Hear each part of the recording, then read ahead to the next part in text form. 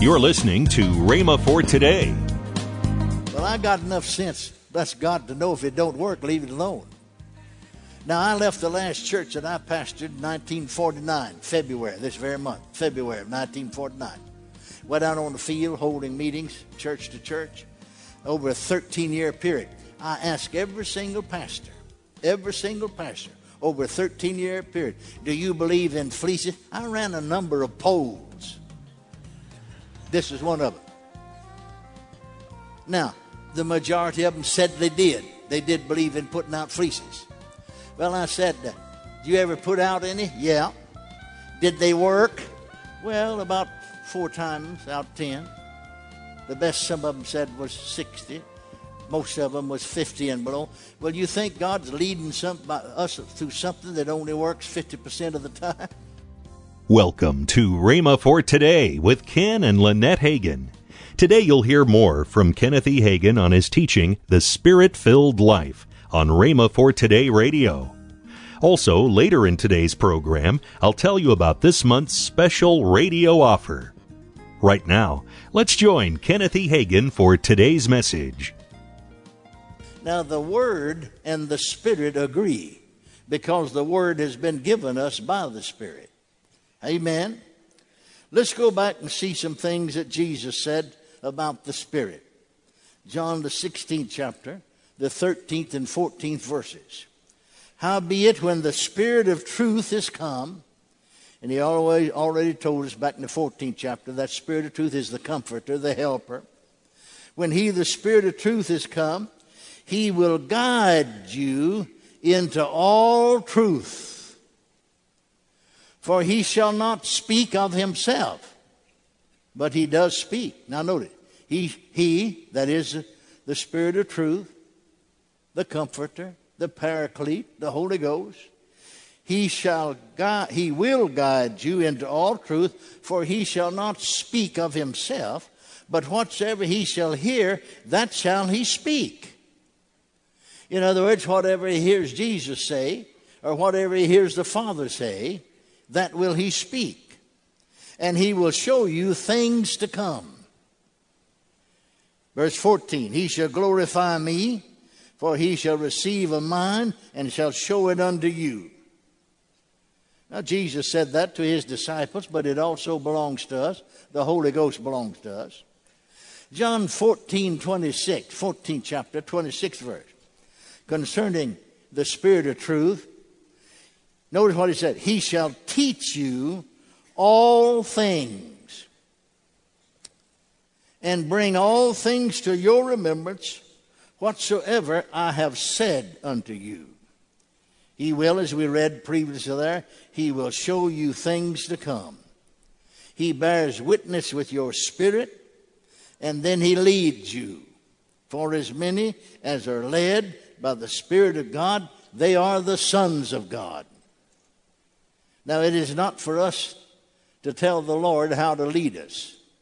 It's up to us to find out what the Word says and believe it and do it. Now, we notice in the Acts of the Apostles and elsewhere in the Bible that at times some received guidance through a vision, or an angel appeared to them. But such didn't happen just every day. In some of these people's lives, it don't happen a time or two in the entire lifetime, because that isn't the ordinary way. But it is one way, and sometimes it does work. But the first way, primary way, is that inward witness. Too many times God is trying to bear witness with our spirits, trying to guide us, and we don't listen because we don't know, don't understand. We want something else. We want something spectacular. You know, like a vision or an angelic visitation. But God didn't promise that. But he does promise us the inward witness. Amen. The Lord said something to me one time that was very striking. He said, many of my people are seeking the spectacular and missing the supernatural. seeking the spectacular and missing the supernatural. That inward witness is supernatural. Amen? Then for guidance, some people put out what they call a fleece. Now, I didn't hear anything about putting out fleeces among Baptists. Maybe they did.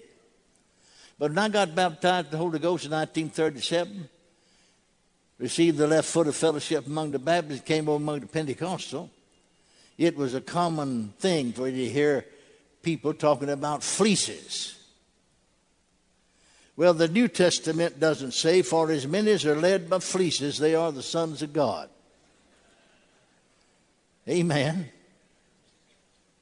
Now, of course, in the Old Testament, like I said, because Gideon did not have the Holy Ghost. He don't know who's dealing with him. And so we're not living in the same day that he lived, not living under the same covenant. Amen. We're living under the new covenant established on better promises. Well, I'd been over in Pentecostal circles for a while. And I was a pastor in a Pentecostal church. And another church opened up further east, northeast Texas, and they wanted me to consider, contacted me to see if I would consider changing churches and becoming their pastor.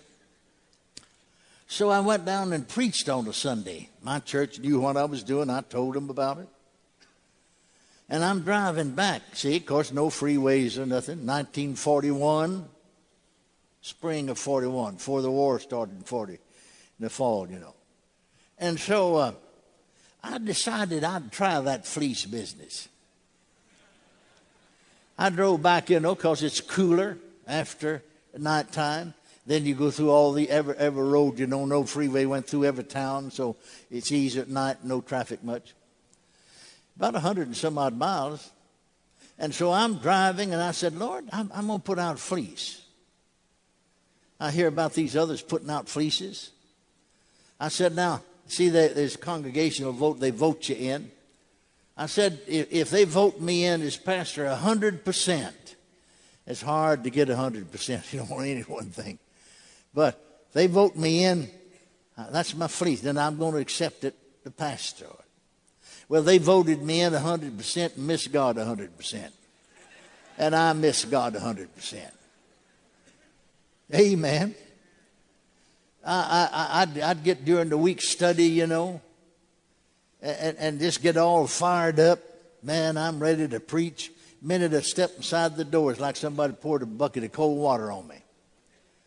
My wife has never said much through all these years in the ministry, but she finally said, you know, you got to where you can make a pretty good talk. I mean, no anointed. I went back several years later to have a revival in that church. They said, man, we didn't know you could preach like that. I said, well, I could, but it's out of the will of God here. Amen. And I didn't have the anointing. My fleece didn't work. Well, I got enough sense, bless God, to know if it don't work, leave it alone. Now, I left the last church that I pastored in 1949, February, this very month, February of 1949. Went out on the field holding meetings, church to church, over a 13-year period. I asked every single pastor, over a 13-year period, do you believe in fleeces? I ran a number of polls. This is one of them. Now, the majority of them said they did. They did believe in putting out fleeces. Well, I said, did you ever put out any? Yeah. Did they work? Well, about 4 times out of 10. The best some of them said was 60. Most of them was 50 and below. Well, you think God's leading us through something that only works 50% of the time? No. I said no. Amen. You know where the problem is? We're looking for something easy. We want to take the responsibility to wait on God. Amen. See what he's saying to us. Now, that's one great advantage of praying in other tongues. Remember what Paul said in 1 Corinthians chapter 14, verse 14?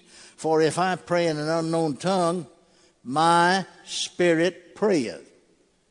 Now, the Amplified translation, my spirit by the Holy Spirit within me prayeth. In other words, it's the Holy Spirit giving the utterance to my spirit, but it's my spirit praying. But my understanding's unfruitful. My understanding, that's his mind, his thinking's unfruitful. See, as you pray another take time to pray. I don't mean to rattle a few words off in tongues and let it go. I mean take really time. Your mind eventually will grow quiet. Once it's quiet, you become more conscious then of your own spirit and of spiritual things. You're in direct contact with God, who is a spirit. And who the Bible said, who is the Father of spirits. Because your mind's not active, you see, then you can see and understand what's coming out of your heart. Amen. If we would train our spirits, we would know inside of us. I mean, even the minor details of life, yes or no, instantly.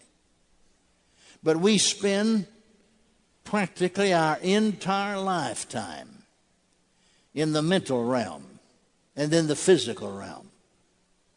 And we've developed our heads a lot of times at the expense of our hearts. The knowledge of the intellect has taken the throne in our lives. And our spirits, which should guide us, spirit of man is the candle of the Lord. Our spirits, which should guide us, are kept locked away, so to speak, in prison and not permitted to function. That inward witness is seeking to give guidance to our minds. You're listening to Rhema for Today with Ken and Lynette Hagin. You can find more resources, including messages that expounds this week's subject. Our offer for this month is a 2-DVD series from Kenneth E. Hagin entitled The Spirit-Filled Life. There are 4 DVDs in all. Some of the DVD titles are 5 Facts About the Being Spirit-Filled and Characteristics of a Spirit-Filled Life, and more. These 2 sets are normally priced for $53.90, but for this special offer, they're now $34.95. That's an $18.95 savings. Don't delay. Call toll-free 1-888-FAITH-99. Again, call toll-free 1-888-FAITH-99. You can also order online at rhema.org. That's RHEMA.org. rhema.org. Or if you prefer to write to Kenneth Hagin Ministries, our address is P.O. Box 50126, Tulsa, Oklahoma, 74150. We always love to hear from our listeners, so write in or email us today and become a part of Rhema for Today. Now, let's join Ken and Lynette Hagin. Well, where are we going to be in Living Faith Crusades? I don't know. Y'all tell me. I know I'm going somewhere. Well, August 21st through the 23rd, we're going to be in Albuquerque, Hey, New I Mexico. just work here. They tell me what to do. We tell you what to do, don't we? That's right. We're going to be in Albuquerque, New Mexico with Pastors Mike and Sherry Schaefer. That is at Church Alive. Hey, I'm excited about this. You Can are? I tell about You why? can tell about it. What was it, in 1972? 72. I preached at a church in Albuquerque, New Mexico. Mike and Sherry were in the hippie movement at that time. Yes. And they were in that service, and they came forward and got saved. And That's then right. eventually came to Rhema and have been pastoring church for years.